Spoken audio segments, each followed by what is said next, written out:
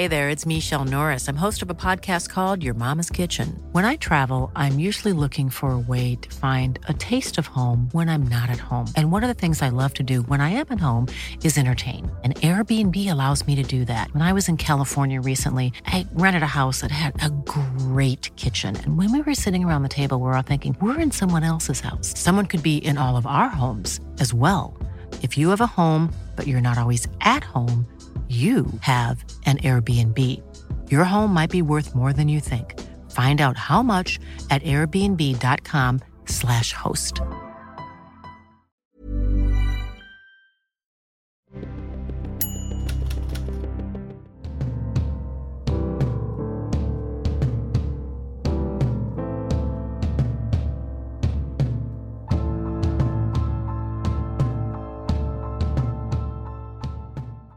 Joe, let's talk about Joe Brolly, the footballer.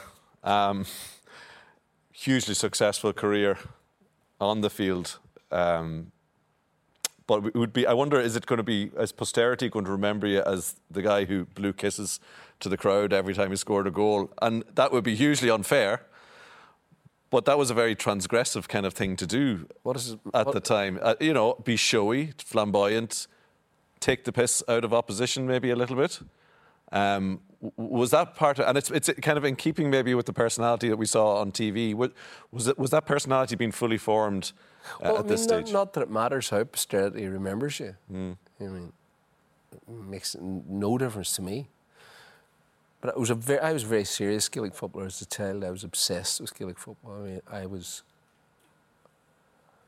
like a hypnosis.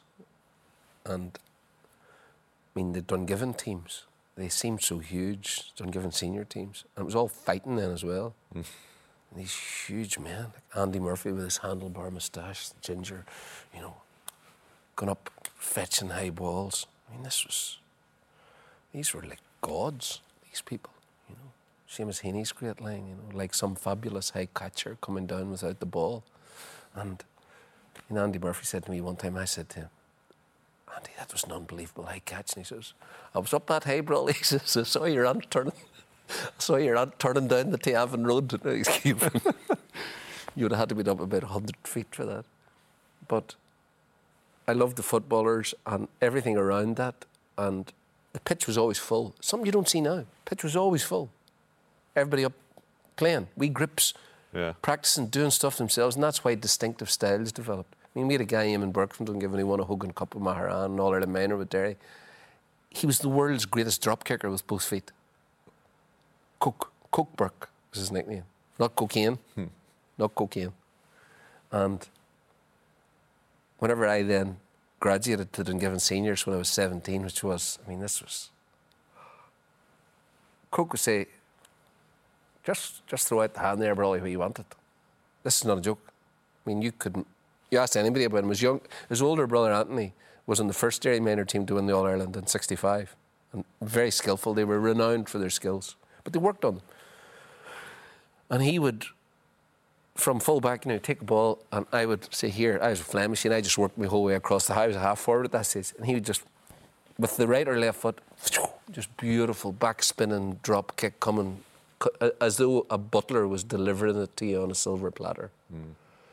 And the joy that you took in playing with players like this, and the joy that I took in the game, going out onto the field and the ball, and like John McElhinney used to do, he always does the pitch, and he would say, what do you think of the pitch today, young brother? I said, John, it's perfect.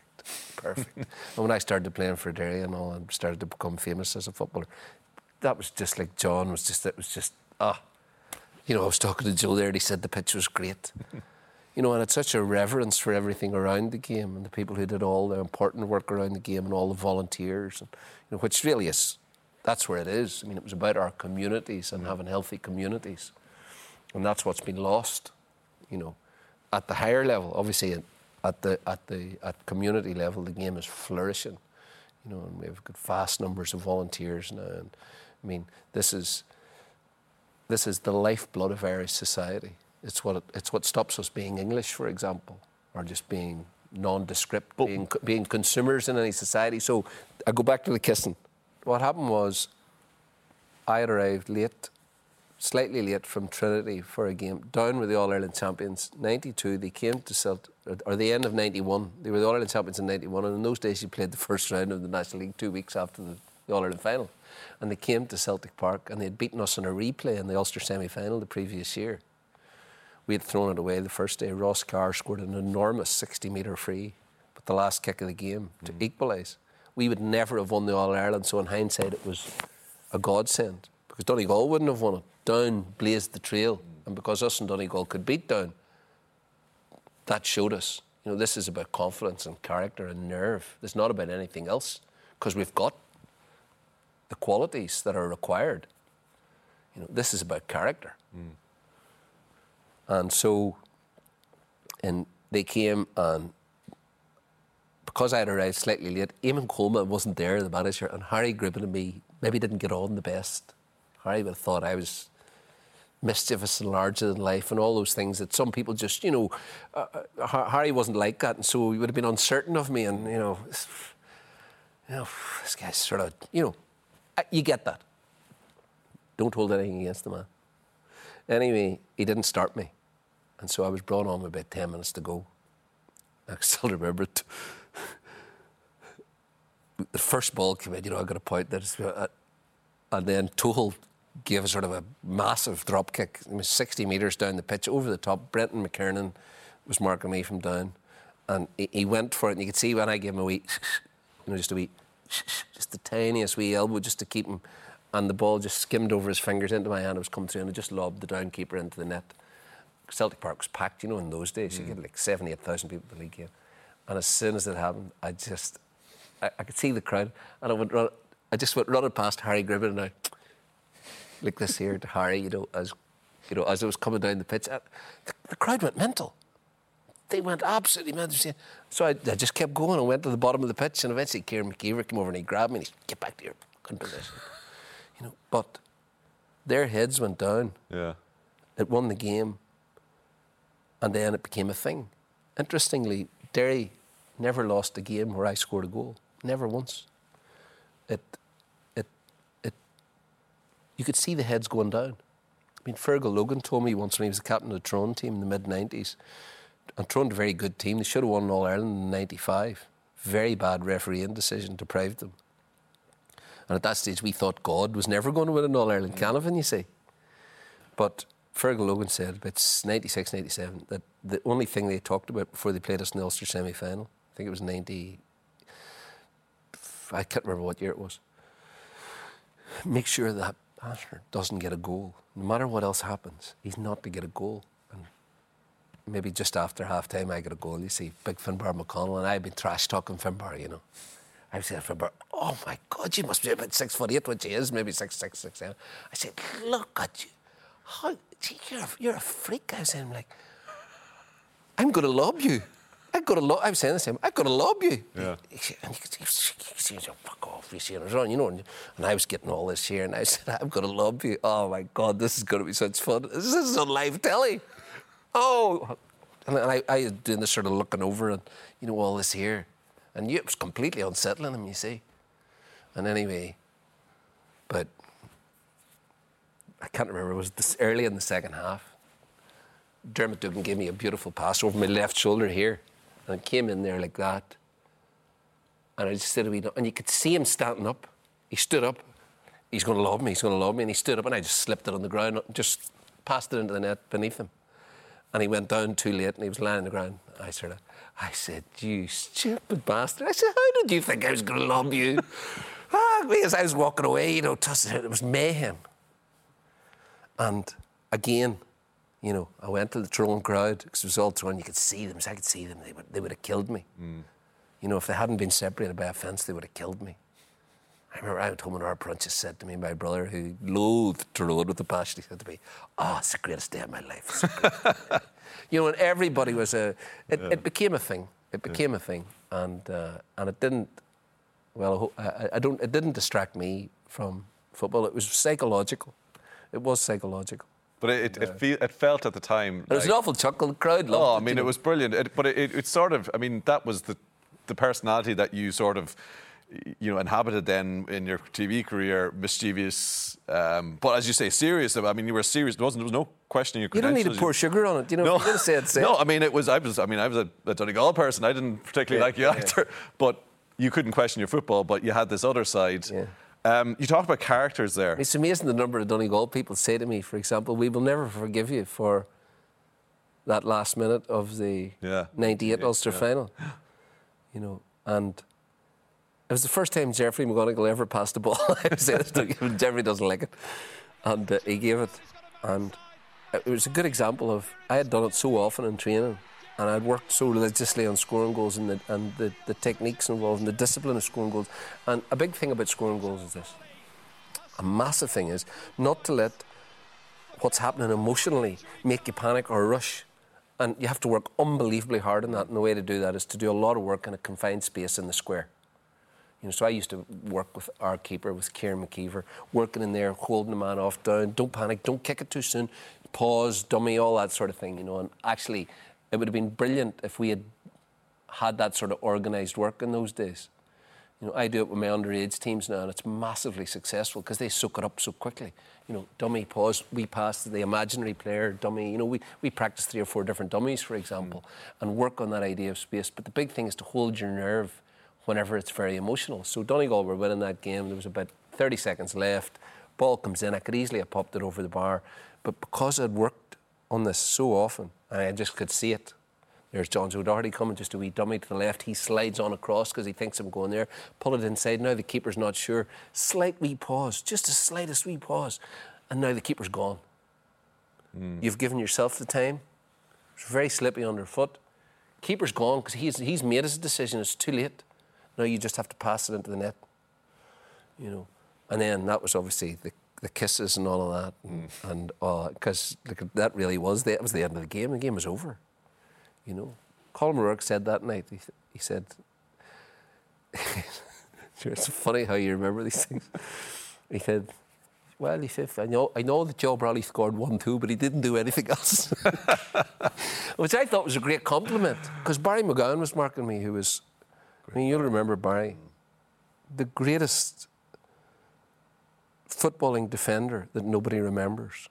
What a Gaelic footballer he was. And a nightmare, a brilliant athlete, a winner, such character, a fabulous Gaelic footballer. He played midfield for his club and was absolutely dominant with them. You know, if they were beaten in an Ulster club final and they should have won it. They beat us in an Ulster club semi-final and he lorded it at midfield. But he was a nightmare to play against, but he got caught that day. Because he liked to go forward.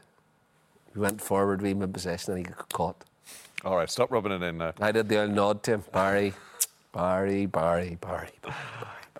Is it true that you had your nose broken twice? That is true. And why am I not surprised? After scoring goals. Yeah.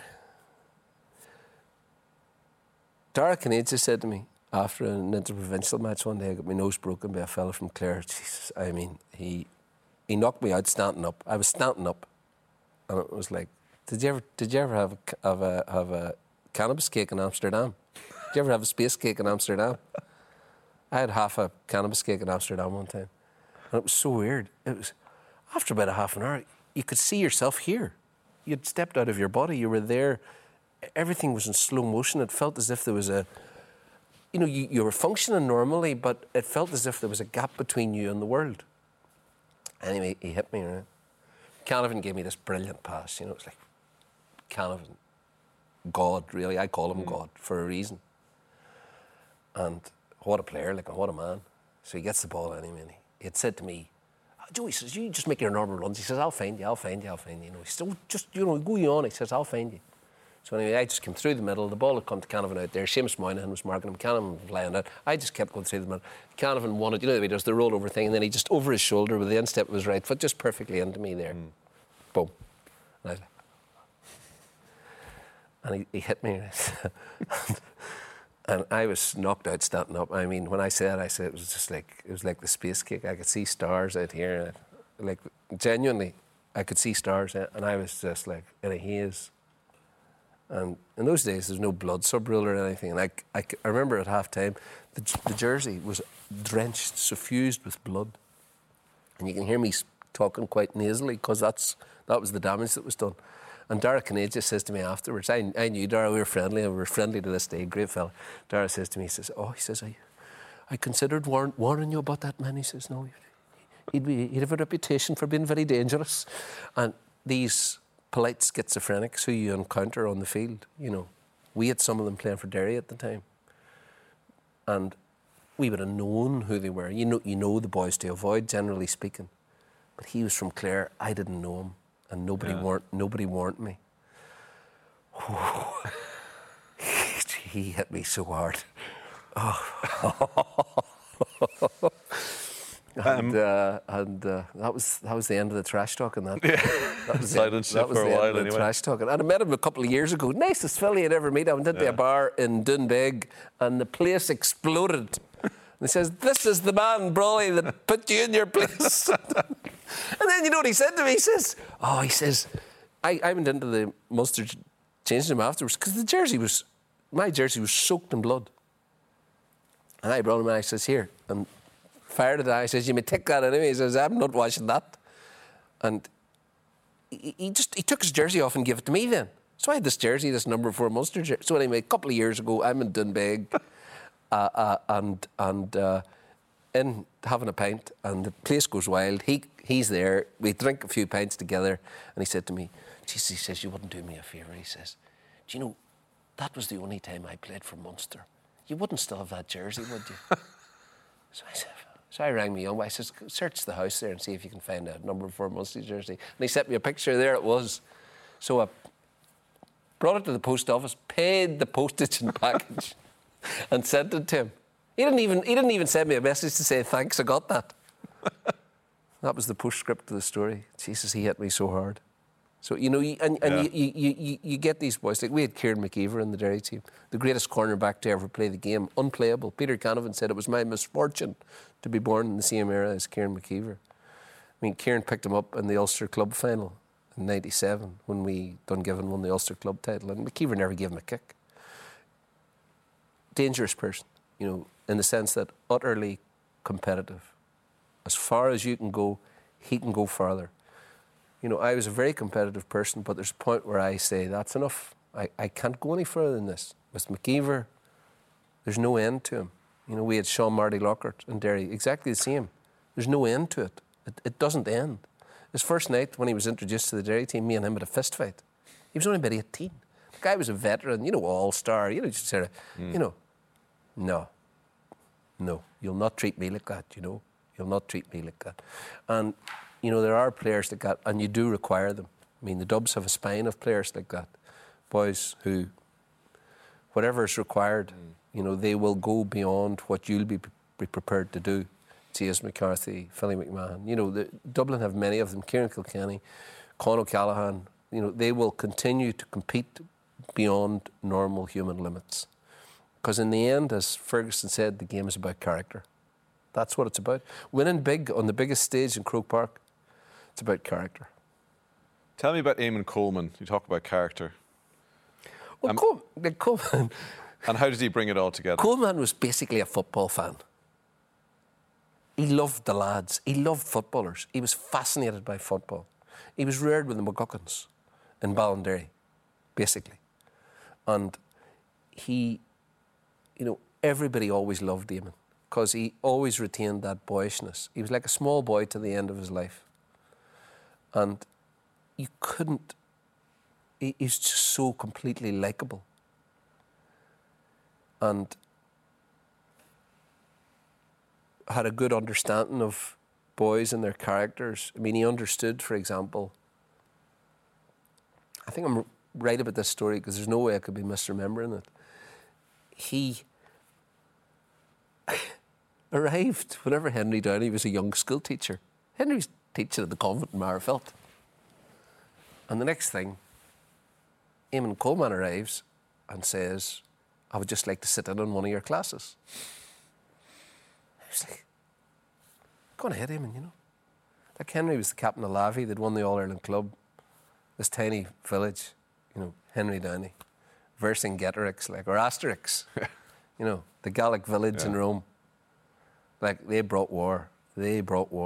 And Henry was you know, black-hearted also. Like Henry was like Roy Keane, you know, whatever was required, you know, and never spared himself, completely modest, no interest in whether he, you know, no interest in taking credit, zero interest in taking credit. And so I bemused Henry as Eamon sits at the back. This guy who had no academic interest, who was a labouring man, he just wanted to see how Henry handled this class because he was considering making him the captain of the team. And he made him the captain of the team. And good decision. And yeah, he understood that. He understood. But Henry was that sort of person that you knew very quickly. Like, a lot of managers might have picked somebody like Anthony Toole because Anthony looked like a Greek god. He was 6'6". I mean, he's a stupendous athlete, 2-footed. I mean, he was like a Greek statue. Like, I mean, he was incredible and he had all the skills. And many managers would have said, well, Anthony's the captain, but it would have been the wrong choice because Henry was the leader of the group. And Eamon intuitively understood that. And it made an enormous difference because he became the heart of the group. He drove the group on. And in '93, he was so disgusted with how we performed against Donegal in the '92 final, including himself, you know, which was a game where we were tame, I thought. You know, Donegal came expecting to lose that final, and yet they won it maybe with 2 or 3 points to spare. And so the second that happened, Henry was in overdrive, you know, and it was ferocious. The training was ferocious. There was no place for anything except absolute commitment to the cause. And it was war.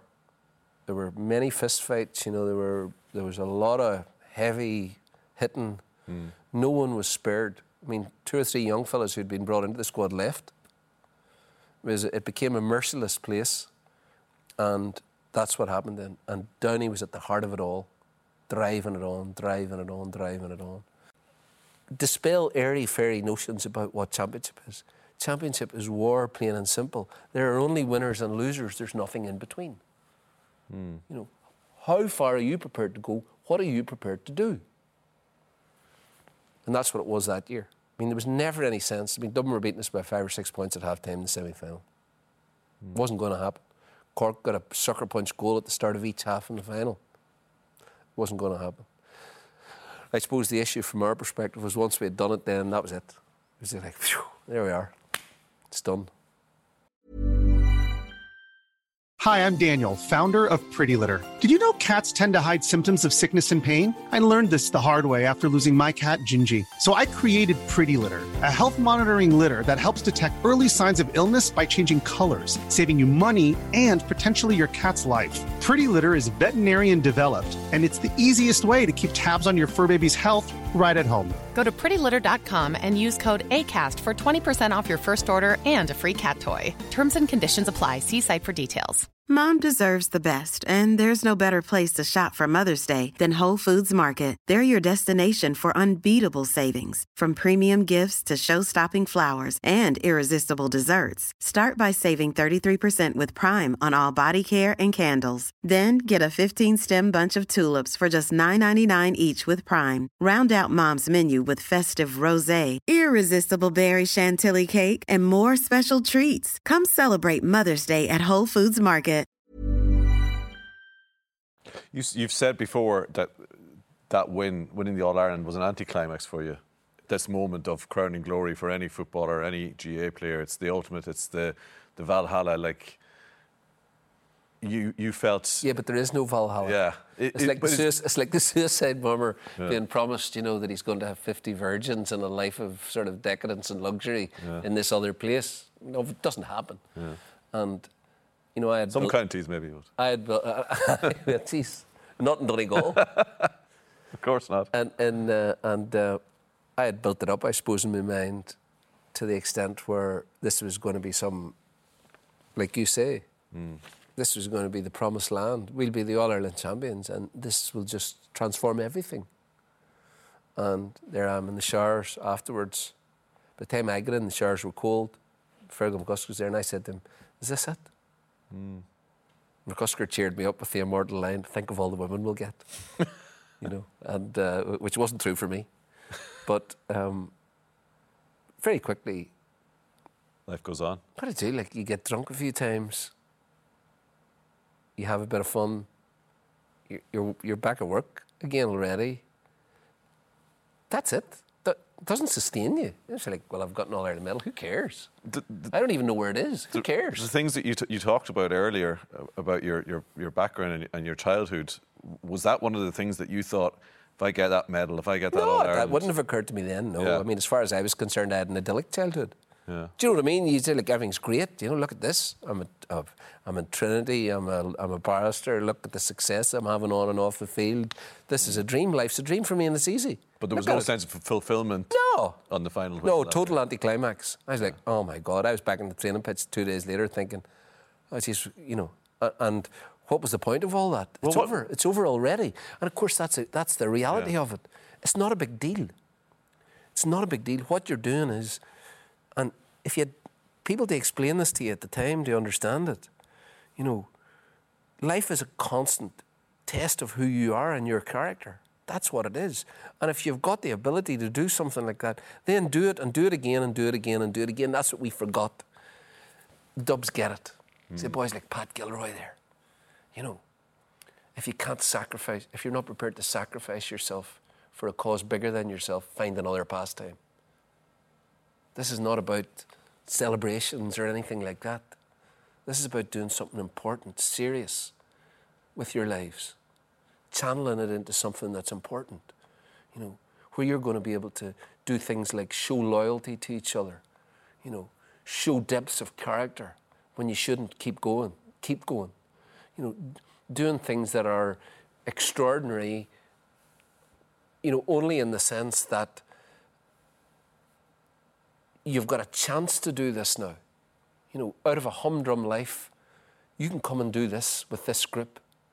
You know, not sure what it means. Nobody really cares about winning All-Irelands, winning medals. Who really cares? What have they become? Like Browning newspaper on a wall, and you've got some people have medal cabinets. If you were in my house, you wouldn't know I ever played football. You just wouldn't know it. You know, it's about that moment in time whenever you dedicate yourself to a cause. Why? There's something noble, there's something honest, there's something extraordinary about that, but not for why people think it is. You talk about that era in football, and I don't doubt it was like that in terms, it's almost like you are talking about, you know, a Norse saga, you know, there's massive warriors with, you know, facial hair going everywhere. There wasn't a lot of fighting. Like. Real hand, you know, yeah, blood being spilt, and it's epic, and it's, you know, and I'm sure it's romantic to a degree in your memory. And then a lot of your work in the last decade or so, maybe more, talking about modern football, has it been of a loss of a sense of that? I don't know what the, you know, that, I mean, nobility of the past, or something that you feel something has been lost, I think. Well, I mean, something has been lost, spontaneity, and I mean, teams encourage the skill. So you look at Corofin, for example, where skill is paramount, and they encourage that, and they have the confidence and courage to allow people to express themselves on the pitch. You see, particularly in Ulster, up until the last few years, teams unsure how to play. Look at Derry in the Ulster Championship this year. 2 minutes to go and they wouldn't take a shot. 2 minutes to go, a point behind. They've got possession. The ref's given them the opportunity. They won't take a shot. Look at the sideline. They're being controlled. You know, that's what's been lost. I don't at all bemoan the fact that violence has gone out of the game, because whenever I started, there was far too much violence in the game. Now, I know we laugh about it and you tell funny stories about it, but, you know, the most attractive, entertaining era for Gaelic football was probably the 90s. You know, the revival in Ulster, the electrifying Down team that won 2 All-Irelands. You know, then Meath, Kerry, then into the early noughties. You've got brilliant Galway team, superb Kerry team. Then the great Tyrone team came along. You know, and you had probably through the 90s and noughties until 2011, the greatest era in Gaelic football until the Donegal man destroyed everything. Now, Jimmy did make a hugely... I mean, it was brilliant what he did. It was the greatest heist of all time. It was ingenious. It was. But do you hold him responsible for many of Gaelic football's ills? Yeah, because then what happened was, everybody started to say, well, look, we'll zonally. Do you still hold the view that you famously described the modern GAA player as indentured servants or indentured slaves? Well, again, we would. But that their lives, compared to the fuller lives that players led in your era, were paled in comparison. They were completely overcommitted to the. Yeah, well, the players themselves would say that. I've heard many players saying that.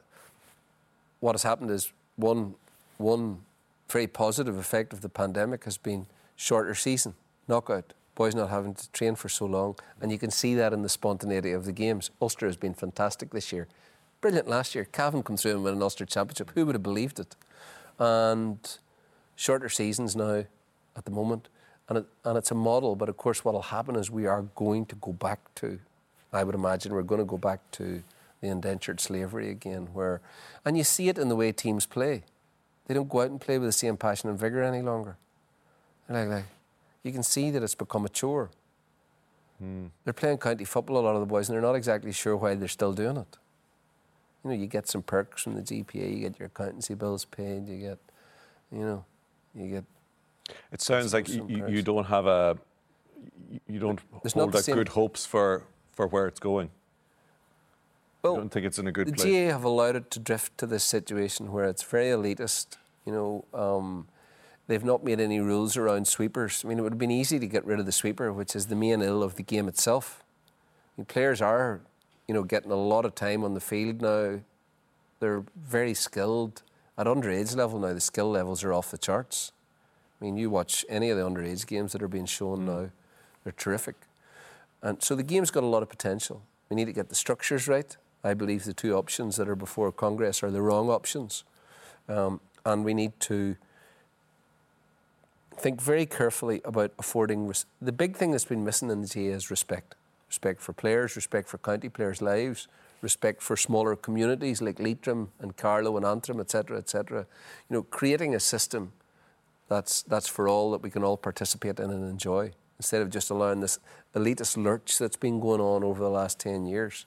I mean, there's enough employees, there's enough full-time people now in the GAA to sit down and as a job of work, make sure that we remain the most vibrant sort of amateur sporting organisation in the world, community organisation more than sporting organisation, I suppose. Do you think the GAA leadership in Croke Park were relieved when you were removed from RTE?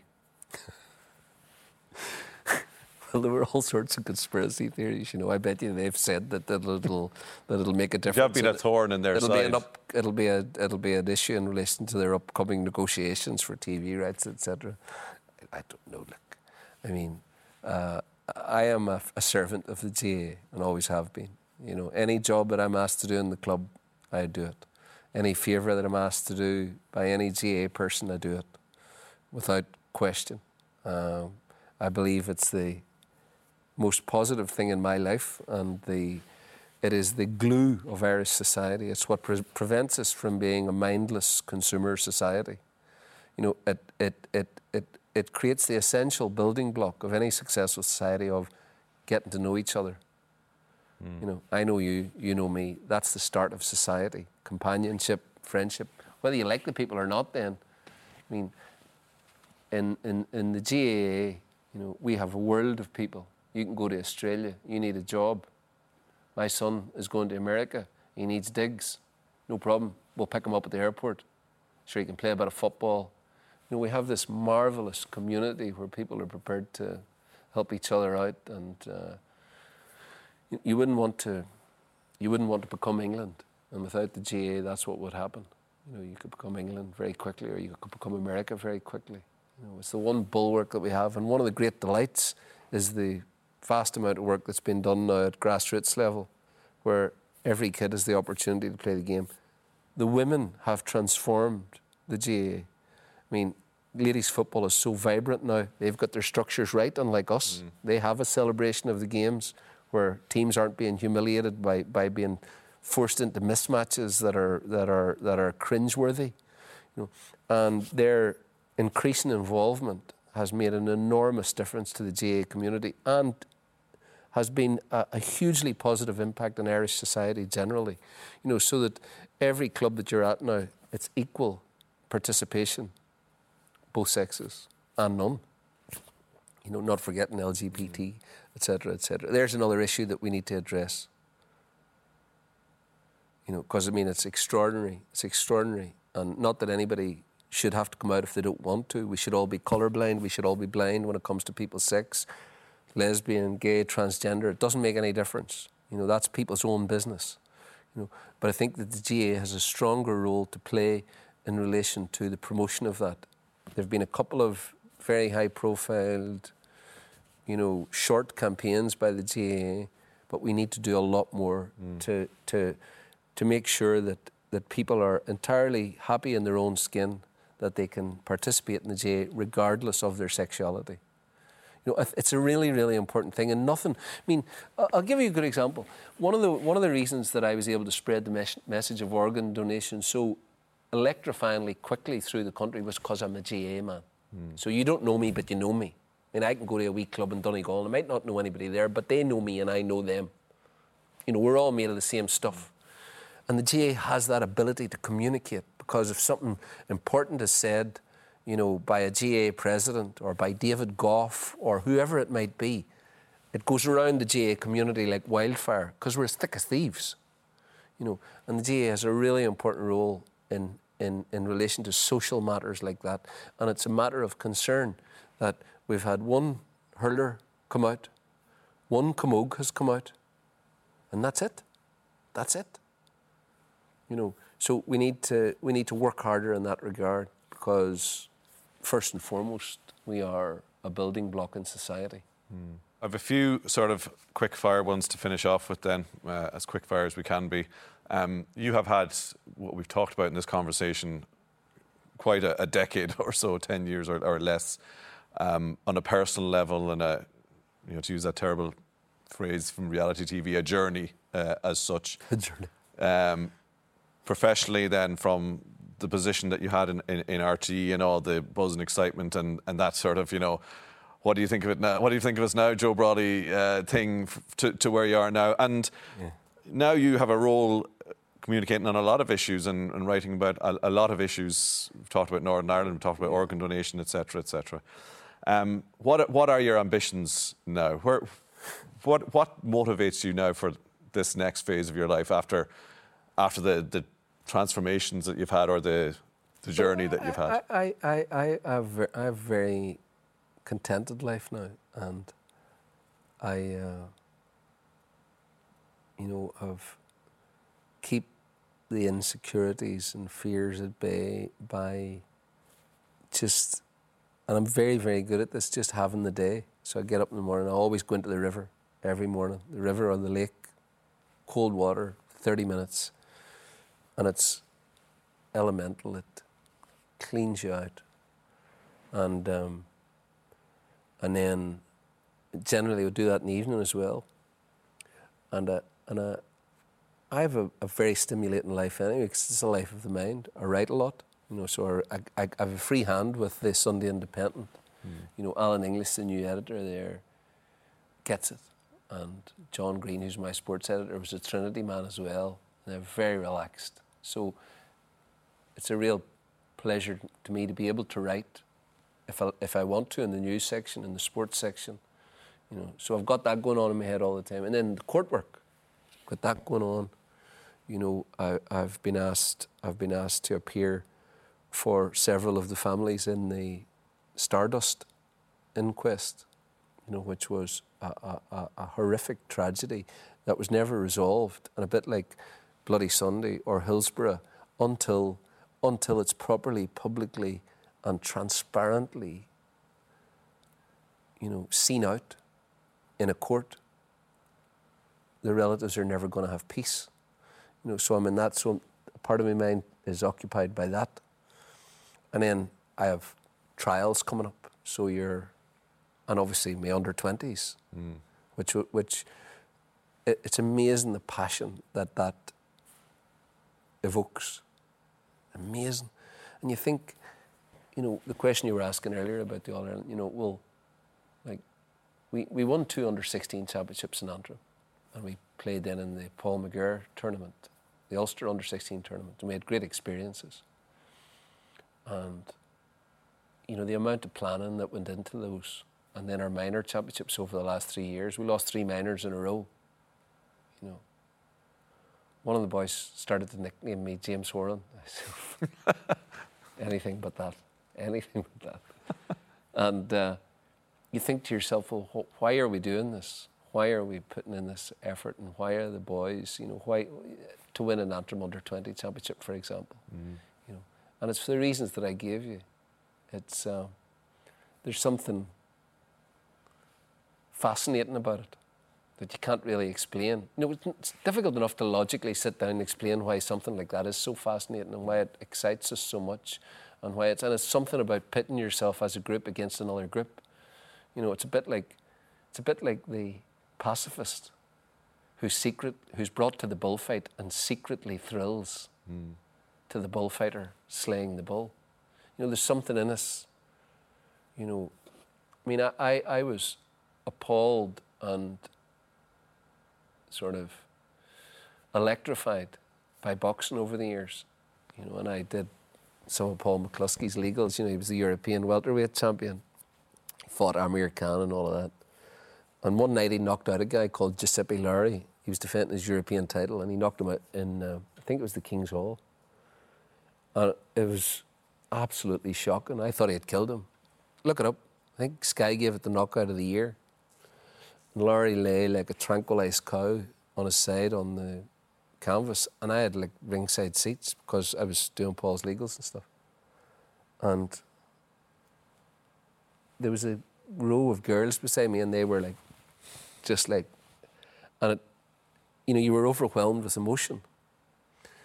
And that's what sport does. And I've never been to a fight since, and I started then writing against it because it's just cruel. It's barbaric. I mean, it's crazy stuff, really, that we allow this. And then this UFC stuff, it's even worse. You know, where we just it's legal sort of barbarity. You know, I mean, you know, if you saw that in the street, somebody would be going to prison for 5 or 6 years. You know, I mean, and they do. I see it. You know, and yet. That's where the mystery of sport is. You know, that's why we feel the hair stand in the back of our neck whenever the referee's about to throw the ball in on Derry or in Kerry Dublin in an All-Ireland final. Yeah. You just can't help yourself. Yeah. And there's something about that that's different from the normal human experience that fascinates us, which is why still taking the under-20s is probably the thing that you've no control over it. I bet you any money if somebody put a heart rate monitor on you and you looked at it afterwards, you say, like, Jesus, you weren't in good nick there for a while, you know. Last one, Joe. Derry for Sam or Brodley for president, which is more likely? Yes. Well, I think we've got a very good president, I have to say. Someone who you could be proud of. You know, a man who's interested in equality and, you know, very learned, and somebody that you can genuinely feel proud of. He's, you know, insofar as a president can make a major contribution, because it's limited the role, obviously. He has made and is making a major contribution. He's safe enough for me. Yeah, I think I prefer Brodie for president, to be honest. Joe, thanks for talking to us. Pleasure. Enjoyed it. Right, man.